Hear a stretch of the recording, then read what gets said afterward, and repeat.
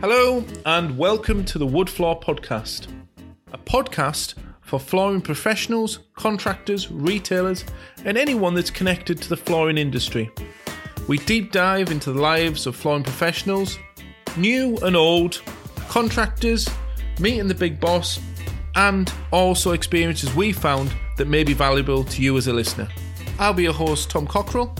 I'll also be joined from time to time by my wife, Sarah Cockrell.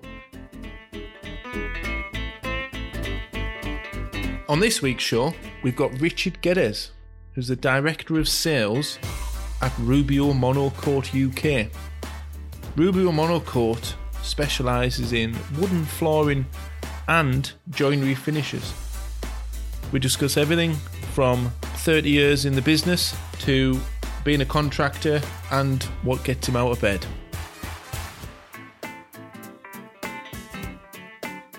Thank you for coming on this week's show, Richard. So I wanted to start with, who is Richard Geddes first? Interesting question. Thanks for having me, Tom. That's all right. Where do we start? Well, Richard Geddes is currently the Director of Sales for Rubio Monocoat. I've spent 25 years in or around the flooring industry. As a youngster, which seems so long ago now, I was a flooring contractor.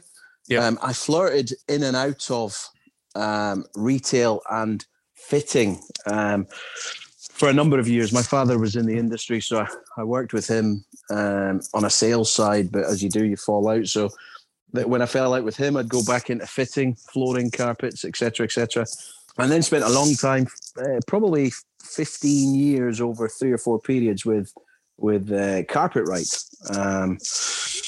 And worked with them from sales to manager to regional manager, business development manager, looking after stores around the UK and regions in the southwest, in Wales and in Ireland for 4.5 years. Right. And then for the last 5 years, I kind of fell into the finishes game. So I was working for UK Flooring Direct after I left Carpetright. Yep. We sold Waka products there. Okay. And I'd managed to get these Waka products from turning over not a lot of money to a very lot of money. And Waka approached me, and I fell into the finishes industry that way. Right. And I spent a couple of years with Waka, and a lot of the flooring contractors, floor sanders and finishers, I've probably been on training courses, which is a big thing I believe in with me. And then I was approached by Yonkers. Okay. Yeah. So I spent a year at Yonkers trying to bring a new face to Yonkers, I suppose. Yonkers had been hit with a few issues with product failures over the years. So we brought out new products. We, set up products for the pipeline for the future along with David, and brought out things like the reward program and started training days there as well. Yeah. And then last year I was approached by Rubio Monocoat, a business that I knew. Yep. With a plan that really excited me. So the business had just been invested in. It was a family business over 100 years old, and a new CEO had come into the business, and a lot of investment was going into the business and driving it digitally, which I'd picked up a big interest in from my time at UK Flooring Direct. That's a brief overview of 25 years, just like that. Obviously, we met when you were at Yonkers, and but my experience of Rubio Monocoat, which is, as it says in the name, one coat. I think I was in a local flooring distribution place, and he bought like 20 tins of this new oil that I'd never seen before. I was always, if it was oil, we probably use Osmo or one of the other brands. And the guy behind the counter had said to me, "Oh, have you seen this new oil? You put one coat on, and that's it. The floor's done."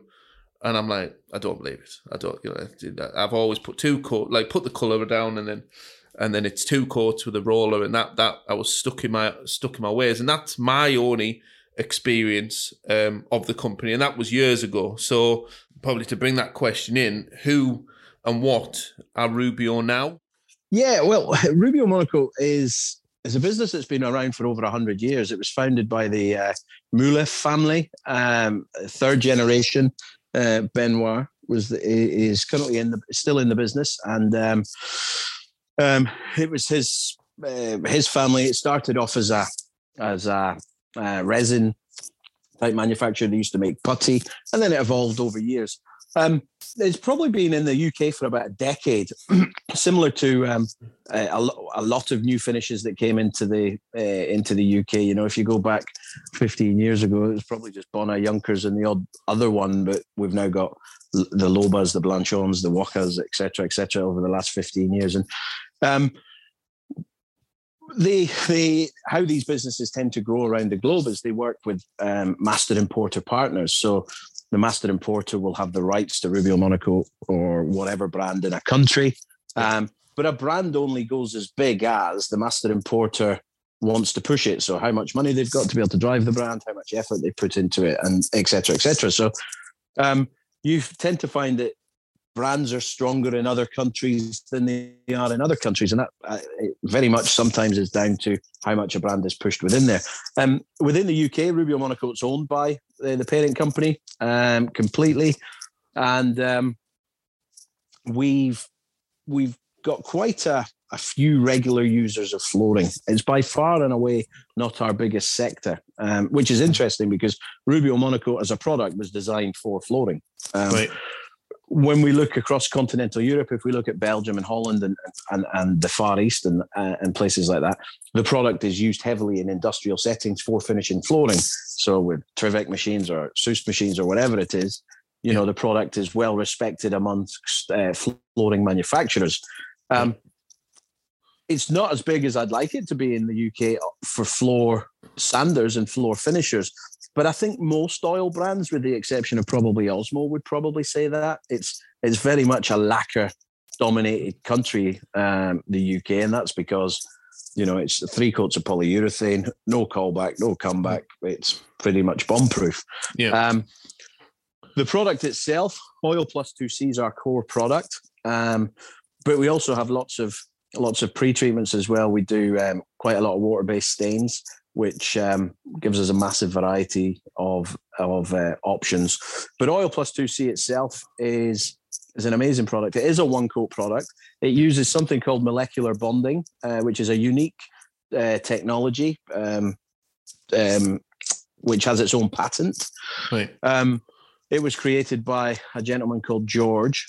And the technology allows it, as soon as it makes contact with the timber, it starts binding instantly with the timber and creates this layer of strength. If I was to sum Rubio Monocoat Oil Plus 2C up or put it into a category, you have penetrative oils. Yeah. You have hard wax oils. Rubio Monocoat kind of sits in between. So it's got a little bit of a penetrative oil situation, but it's also got a little bit of hard wax. Right. Yeah. And it's this effect that means that you don't need to use a second coat. And it's not even a case of you don't need to or you can. We're doing lots of training sessions around the country at the moment, and people say, can I put another coat on? And when we started the training sessions, we'd go into a big long reason of no, you don't need to, and this is the reason why, etc. Now I just say, look, if you want to put another coat on, by all means do, because you're just wiping it off, but you're using more product. Yeah. So there's actually zero benefit from adding a second coat on, but flooring contractors and customers don't get it. No. So we have seen that our competitors have started bringing out one coat oil. So Waka, who I worked with, obviously have the Diamond Oil, which is a one coat oil, different technology, but again a one coat oil as well. The USP is literally not much different to what I saw in that flooring supply centre. It's one coat. You're done, you're out. I wouldn't say nothing's changed, but obviously it's in the name.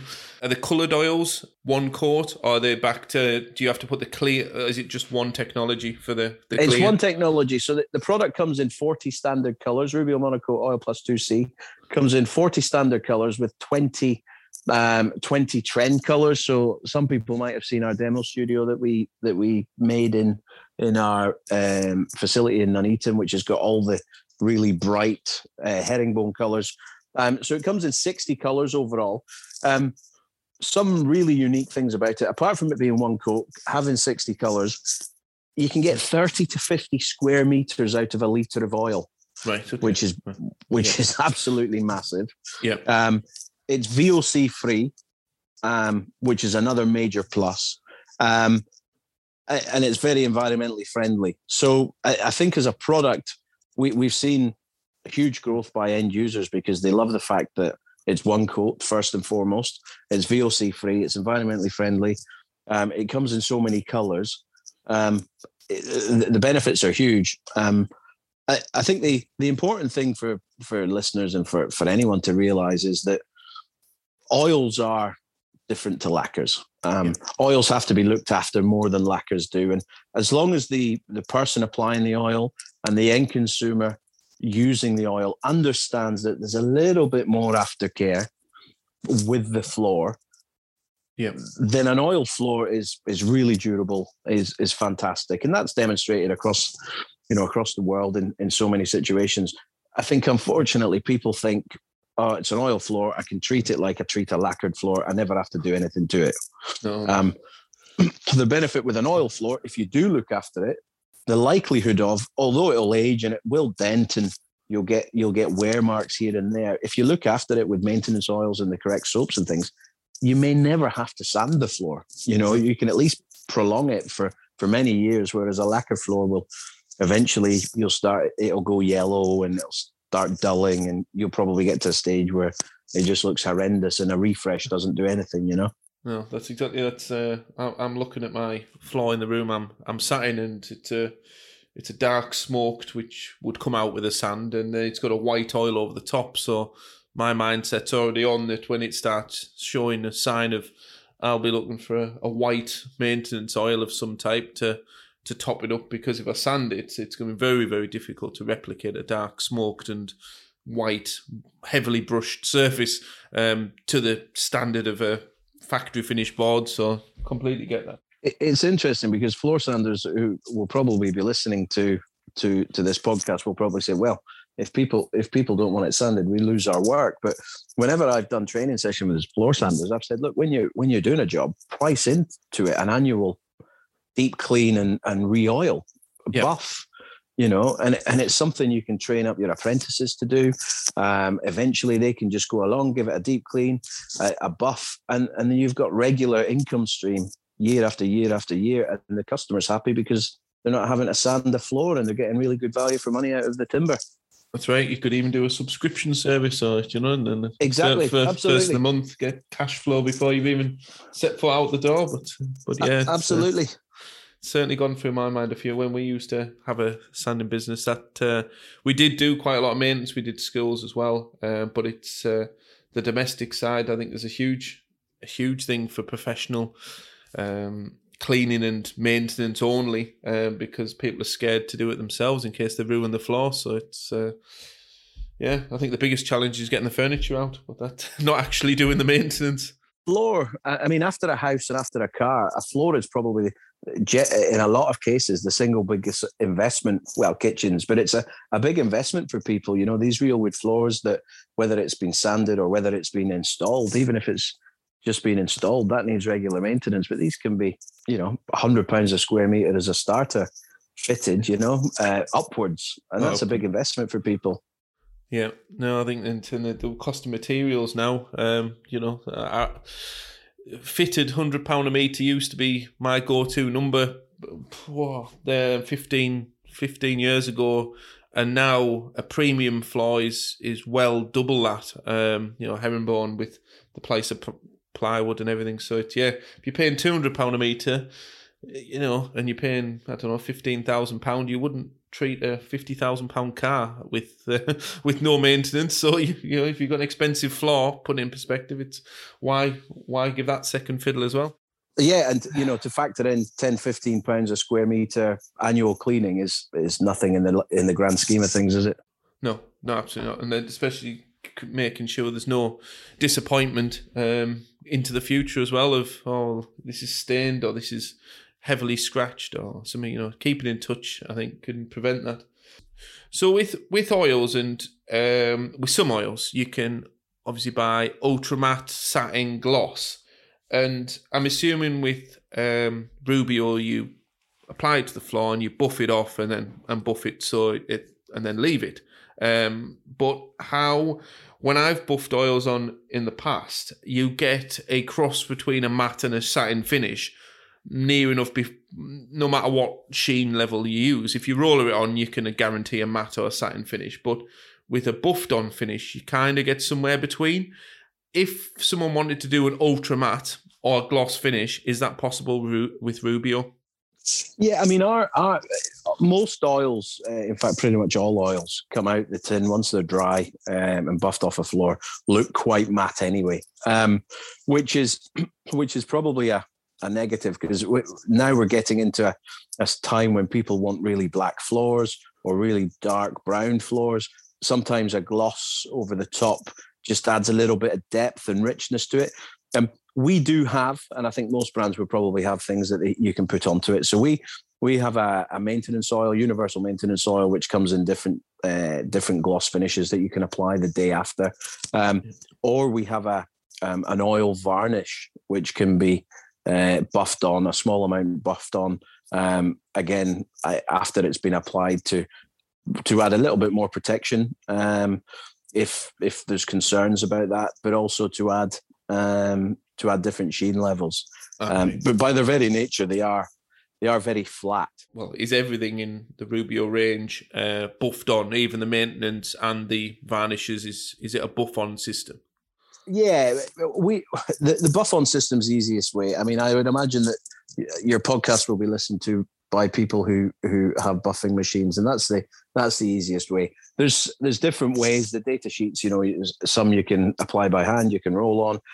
Generally, with oils, the biggest, apart from Osmo and other hard wax oils, Treatex, things like that, the most important thing with oils is just make sure you polish the excess off, which we don't often get. But if things go wrong, it's because we've had a user of Treatex or Osmo who has applied it and not taken the excess off, and then had a complaint the day after that the floor's still sticky. And that's the same as it was at Waka, Are they single component or are they two-pack? The Oil Plus 2C is a two-pack, two-component. Yeah. It can be used without the accelerator, but the accelerator speeds up the curing process. So the fully cured time is 3 to 5 days, depending on ambient temperatures, when using the accelerator. Without the accelerator, you're doubling that, basically. And you don't get the same hardness in the finish without the accelerator, excuse me.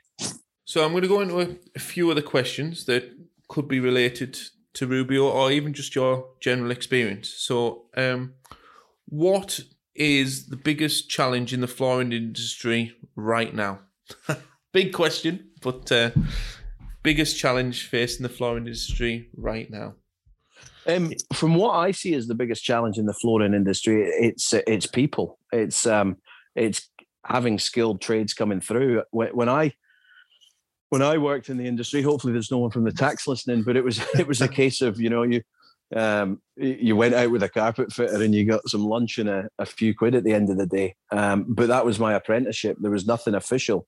Now, I know that there are more official apprenticeships these days, but I don't see enough people being attracted into the industry.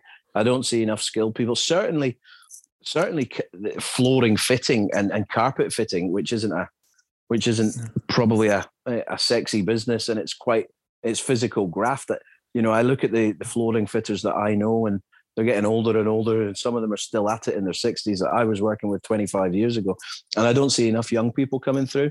For me, that's what I think is the biggest challenge that this industry faces. The challenge is, unless I'm incorrect, but certainly when we were looking to employ apprentices, the main apprenticeship that's available is joinery, which if you're going to be a wood floor fitter or a laminate fitter or an LVT,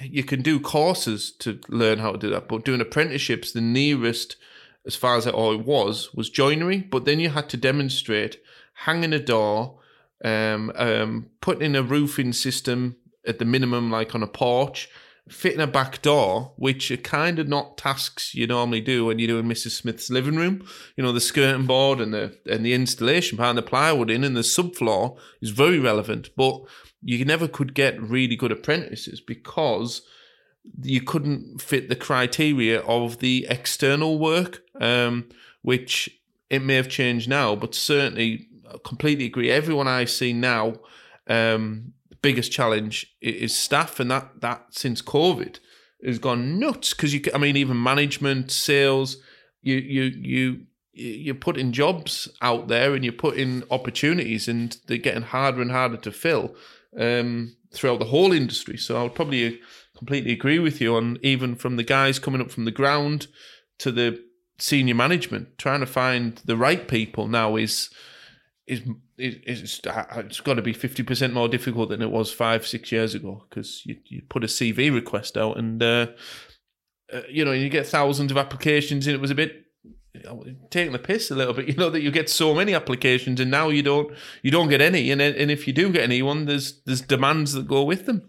We've got a position out at the moment that we're looking to fill, and I've been recruiting for and doing some interviews, and that's over LinkedIn, it's over our website, and I've promoted it and we've put it through social media, and the number of applications has actually been very low, and it's not a low paid job. It's we're looking for an area business manager for Northern UK. There's quite a bit of freedom in the role, but it's also a well paid job, and it's there's not been an influx of so many CVs, and when we have had them, I'd say 10 or 15% of the people have actually read the job description. Yeah, they've applied for the job and they've pushed trolleys, or they've this one time they spoke to a customer in a bar or something. It's I believe in giving people opportunities, but I think it depends on the role that you're trying to give people opportunities for, and depends on the business at the time. And I think when I look at the floor sanding business or industry, for example, when I speak to floor sanders, a lot of them have maybe changed from the cleaning industry, or they were doing tiles, and then they've moved into wood floor sanding. That's right. But there's not a lot of new people coming into it, and I suppose there's some big barriers for. When I was young, I was a carpet fitter, so you need a bolster, a knife, and a knee kicker, and maybe a hammer. So the barriers there of equipment weren't that much. But if I look at the floor sanding industry now, to be a floor sander, the setup cost must be 15 grand, 10 to 15 grand if you're getting 10 grand if you're getting second-hand machines, and 15 grand if you're buying new. That's right. So there's big barriers to getting people into it with no support to help them either. The guys that do go on their own find out the challenges of running their own businesses, where they're thinking £500-600 a day is a lot of money. But then when you bring these costs in of servicing of the machines and stock, even on a small scale, suddenly that £500 a day doesn't go a massive. You can make a good living from it, but it certainly doesn't look as attractive as it could do from the other side of the fence. So I've known a few people try it and then think, no, I'm going to go back to employment, because it's hard work. It's hard graft, yeah. The guys at work, the guys sanding oil, anyone in the floor industry that works on their own, hats off to them, because it's like, it's graft. Don't think there's an easier, even if it's LVT, sanding, carpet fitting, whatever it is, you're in for a treat. 40, 60 hours a week. If you're out on your own, not without a hand, it's easy if you've got someone to help. But yeah. Biggest mistake you've ever made? You've been an apprentice, it could be something like that, or even could be something more recent. What's the biggest mistake, flooring related, you've ever made? Probably staying at Carpetright too long. Yeah. Why is that? The business had gone through change, and I let it get to a state. In Ireland, we went over to restructure the business. The business was losing millions of pounds, and I was sent there for 3 weeks, and it ended up being 4.5 years. And it was good, but I think I fought the fight of the Irish people and the Irish business a little bit too much. Got invested into it, and then I was asked to come back over to the UK to look after a region. But the business was going through a bit of turmoil. The person who founded the business, Lord Harris, had been voted out of the business, and then had started up a rival company called Tappy Carpets. Oh yeah. And it got to a stage where on a Saturday night at 6 o'clock, you would take your figures, and then people would be the fax machine would go, but it was a digital fax, so the stores would use a fax machine, and it would ping on the computer. So 6 o'clock, it would start pinging, and it would be a whole store staff. So 6-7 people, resignations. So my old colleagues had been going around the patch. So that the M4 corridor, which was the patch I looked after, was the biggest region in monetary terms for carpet writing. So it was obviously a big target for Tappy, who were trying to cannibalize the business to open stores. So my old colleagues were going around and they'd be recruiting whole teams of staff. And, I let it get to a stage where I actually wasn't enjoying it. And I think if you're not enjoying something, you need to, life's too short, cut and run. Yeah. But it was a learning experience, and you don't, if you don't experience these things, you don't know what to look out for or what to change from. Yeah, I think there's always a positive in a negative situation. I think it's, so if you could start your career again, back with what you know now, it's 16 or 18 years old, how would you start? That's a very interesting one. I wish I'd had these questions before I agreed to this. Yeah. It's an interesting one because I was always a bit entrepreneurial as a kid, and no word of a lie. My dad worked at Allied Carpets, and when carpets were discontinued, he used to come home with hundreds of the 18 by 18 carpet samples. So we had about 400 in the garage. We lived in a small village in Scotland, and whenever I needed a football or needed money for something, I'd go around with a wheelbarrow at 8 years old, selling carpets around the doors. So I've always had a bit of an entrepreneurial streak. I remember this village we lived in there was an Earl of Darnaway, and I remember selling the Earl's mother. She was in her 80s, I think. I sold her apples. Little did she know the apples were from her own tree. So there's no word of a lie on my daughter's life. So I've always been entrepreneurial, and that led to me as a 16-year-old, as I turned 16, and I wasn't stupid in school. I was never going to be a biochemist or work for NASA, but I wasn't stupid. But as soon as I turned 16, I was working part-time. I'd always had a thing for earning money. Yeah. I decided just to leave school on my 16th birthday. And I carried around for a long time a bit of a chip on my shoulder that if you don't have a good education or university degree, you're not worth anything or you won't get anywhere. But I've used that as a massive driver. I had a teacher in school who said, you'll never amount to anything. And that's always been a big driver for me. In hindsight, I probably would have stuck around for maybe another year or so. Right. But I've also learned a lot from leaving school at 16 and just started grafting. So yeah, in hindsight, I'd probably, I don't say you have to have university education because I don't believe that. I think the school of life can give you a better foothold. But, with my daughter now, I'd encourage her to at least leave with a good level of school education.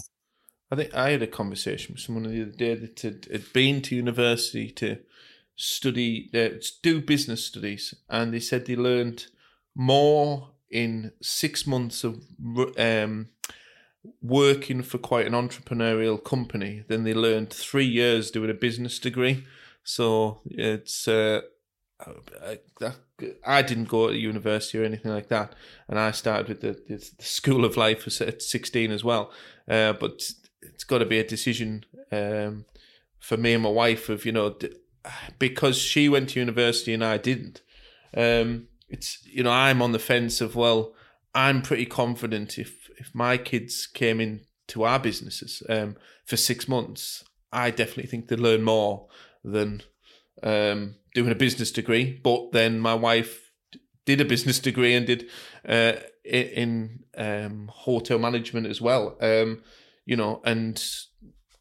are either of us better equipped to do what we do? I don't know. So it's probably a debate for another day. But I certainly think it's an interesting one to go over of how the young one should start. But maybe an apprenticeship in wooden flooring or flooring installation could be could be a good one. So look, I think if you've got work ethic, that's the most important thing, and I think that's something that I see a lack of quite often. People are happy to cruise through life, and that, you know, everyone's got different personalities. But I've always been a bit of a workhorse. My parents set. They were both grafters, and my dad still works, and he's just gone semi-retirement, but he was a grafter. So, you know, at the moment I leave Bristol at 5:30, 6 o'clock every morning and get in it, drive to Nuneaton and come back at 6, 7 o'clock at night. And I think if you've got work ethic, then attitude and work ethic will get you where you want to get to. I think we're certainly not going to go on the subject of COVID, but unfortunately, I think the subject of COVID has created this sort of stay-at-home, work-from-home ethic, not, as you stated, get your backside in the car at 5:30 and get out to work, because that's all I did when I was 18, 19. I was out the door, you know, at 6:30 and on the job for 8, you know, and working 6:30, which still a lot of people do. But the new ones that are coming through are like, well, I want £500, £600 a week, but I only want to work 38 hours, and I want this and I want that, and, you know, I still want to be paid well. And it's like, well, that's not how it used to work. It used to, yeah. You know? And I think we're moving to a 4-day week. You know, I mean, as I say, I spent most of my time in retail, so every Saturday I'd work a lot of Sundays. Every week was 6 days a week. You know, and now I've got a family. I appreciate that I don't work 6 days a week. You know, I'm generally answering emails at the weekend, but I've got 2 days off at the weekend to enjoy. And I think I'd find it a struggle to get back into retail now with those hours. But I don't know if a 4-day a week's a bit too much, to be honest with you. That's been the game changer for me. When I closed my retail store for 3 months, like every time on a Saturday morning, we woke up and we're like looking around the bedroom going, what day is it? It's Saturday. We're still in bed. It's 8 o'clock. And it was like, this has been life where we work, at least one of us works 6 day a week. And that was the norm. There wasn't like, oh, what about this bit of flex? It was one of us, possibly both of us, work Saturday, because it was retail. You open the door 9 o'clock Saturday morning. And that was it. And it took 3 months to adjust. And I'm completely on board with you there. Now, I think I'd have to be paid an exorbitant amount of money to work back in retail fully, because Saturday mornings now. It's when, you know, for years and years, it was just a way of life. It was bacon sandwich, coffee, open the retail store door. I'll tell you a funny story quickly. I ended up going back to Carpetright, but I left at one stage. I was a manager for them, and my sister lives in Australia, and I'd gone over and visited, and I got a real hunger. I was single at the time, and I thought, oh yeah, I'm going to come and live here. So I quit the job and intended to move over completely. So I went over on a working holiday visa to try and set things up, and I was working for a flooring business called Carpet Court in Perth, and a couple of really good guys, Dario and John, and I was a salesperson, full-time job, and it was 4.5 days a week. I was like, okay. I said, how's this work? He said, well, we're closed Sunday. We close at 1 o'clock or 12 o'clock, on a Saturday, and you get a day off during the week. And I was like, oh, great, this is fine. So I did it for a couple of weeks, and I went to them and I was bored. I said, look, guys, I know no one here. You know, I'm kind of bored. Can I work all the days and hours you're open? And they looked at me like I had two heads. I said, look, I don't want a day off during the week, and I'll work every Saturday until 12 o'clock. And they were like, yeah. Yeah, we'll give you an extra $10,000. Does that sound all right? And I was like, yeah, that's fine. But it was just the mentality I'd been ingrained in of, you know, what I didn't know what to do with spare time. If I had spare time when I was in Scotland, which was very rare, I'd have a Saturday off. It would be football cooping down the pub and watch the results come in, you know. So I didn't know what to do with myself. So working was the only thing I knew what to do, which might be a bit sad. No, I think I completely get that. It's and I think it's when life gets in the way and children get in the way sometimes, they won't get in the way, but change things, then changing the way you work and changing how to change your output, I think is massive. But it's I did 6-7 day weeks for years and years pre children, and then it's progressed into making choices. So 100% get that. So what we're going to do to end the podcast is a relatively quick fire round. So if you can keep them as short and sweet as you can. Nothing. Some are a little bit fun. Some are flooring related. Carpet or wood? Which one? If you have to choose. Carpet. LVT or wood? Wood. McDonald's or Burger King? McDonald's. Okay. If you won £10 million tonight on the lottery, what would you spend it on? I'd invest in a business. And what does your morning routine look like to be able to perform at a high level at work? Creeping out the door so I don't wake up the family. Last one. You can have a bit more time on this one. What's next? The world. The world. So we're going really well at Rubio. I've been there just over a year. And we've almost, we'll be close to doubling turnover in the first year, which is a monumental feat. I want to try and do the same next year. The flooring industry isn't our biggest driver, and we've been doing training courses, and I'd like people in flooring to get involved a little bit more in the training courses. I'm with Rubio, but it's not something with Waka. I tried to force it, and I tried to, trying to get flooring contractors away from lacquer to oil is like trying to change Catholics to Protestants. It's one of these things that will happen naturally. We're there to support. We've got some amazing products. We're happy to demonstrate, to come to you to demonstrate. We're happy for people to come to Nuneaton to do training days. We've got some amazing products that I think would fit in anyone's van. Just open your eyes to them.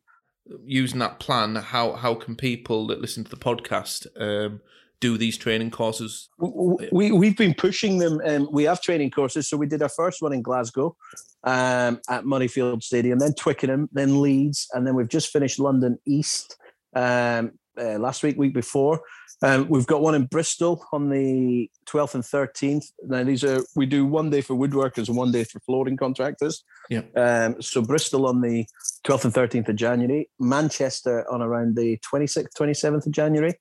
And then I think we do Cambridge, Brighton and Dublin. So these I posted on the flooring group that you're an admin of, Tom. Yeah.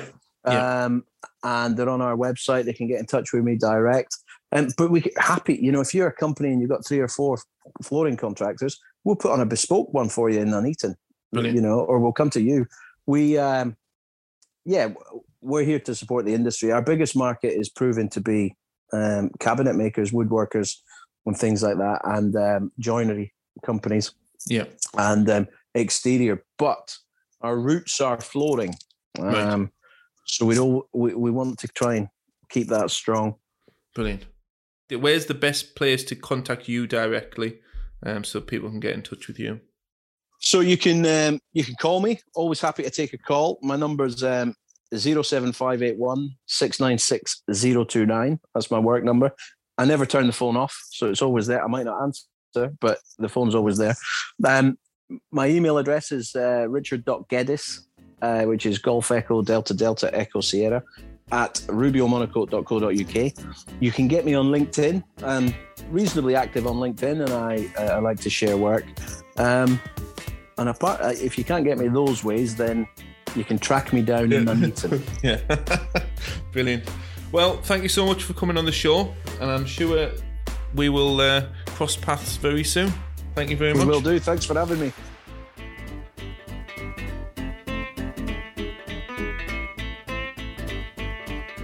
Thank you so much for listening to the Woodfork podcast. I've been your host, Tom. If you'd like to find out more information about what we do, you can visit our website at cockerellandco.co.uk. That's cockerellandco.co.uk. We also have an Instagram account, which is Cockerel & Co. And also we're on Facebook. Once again, don't forget to subscribe to this podcast, and we look forward to seeing you here again soon.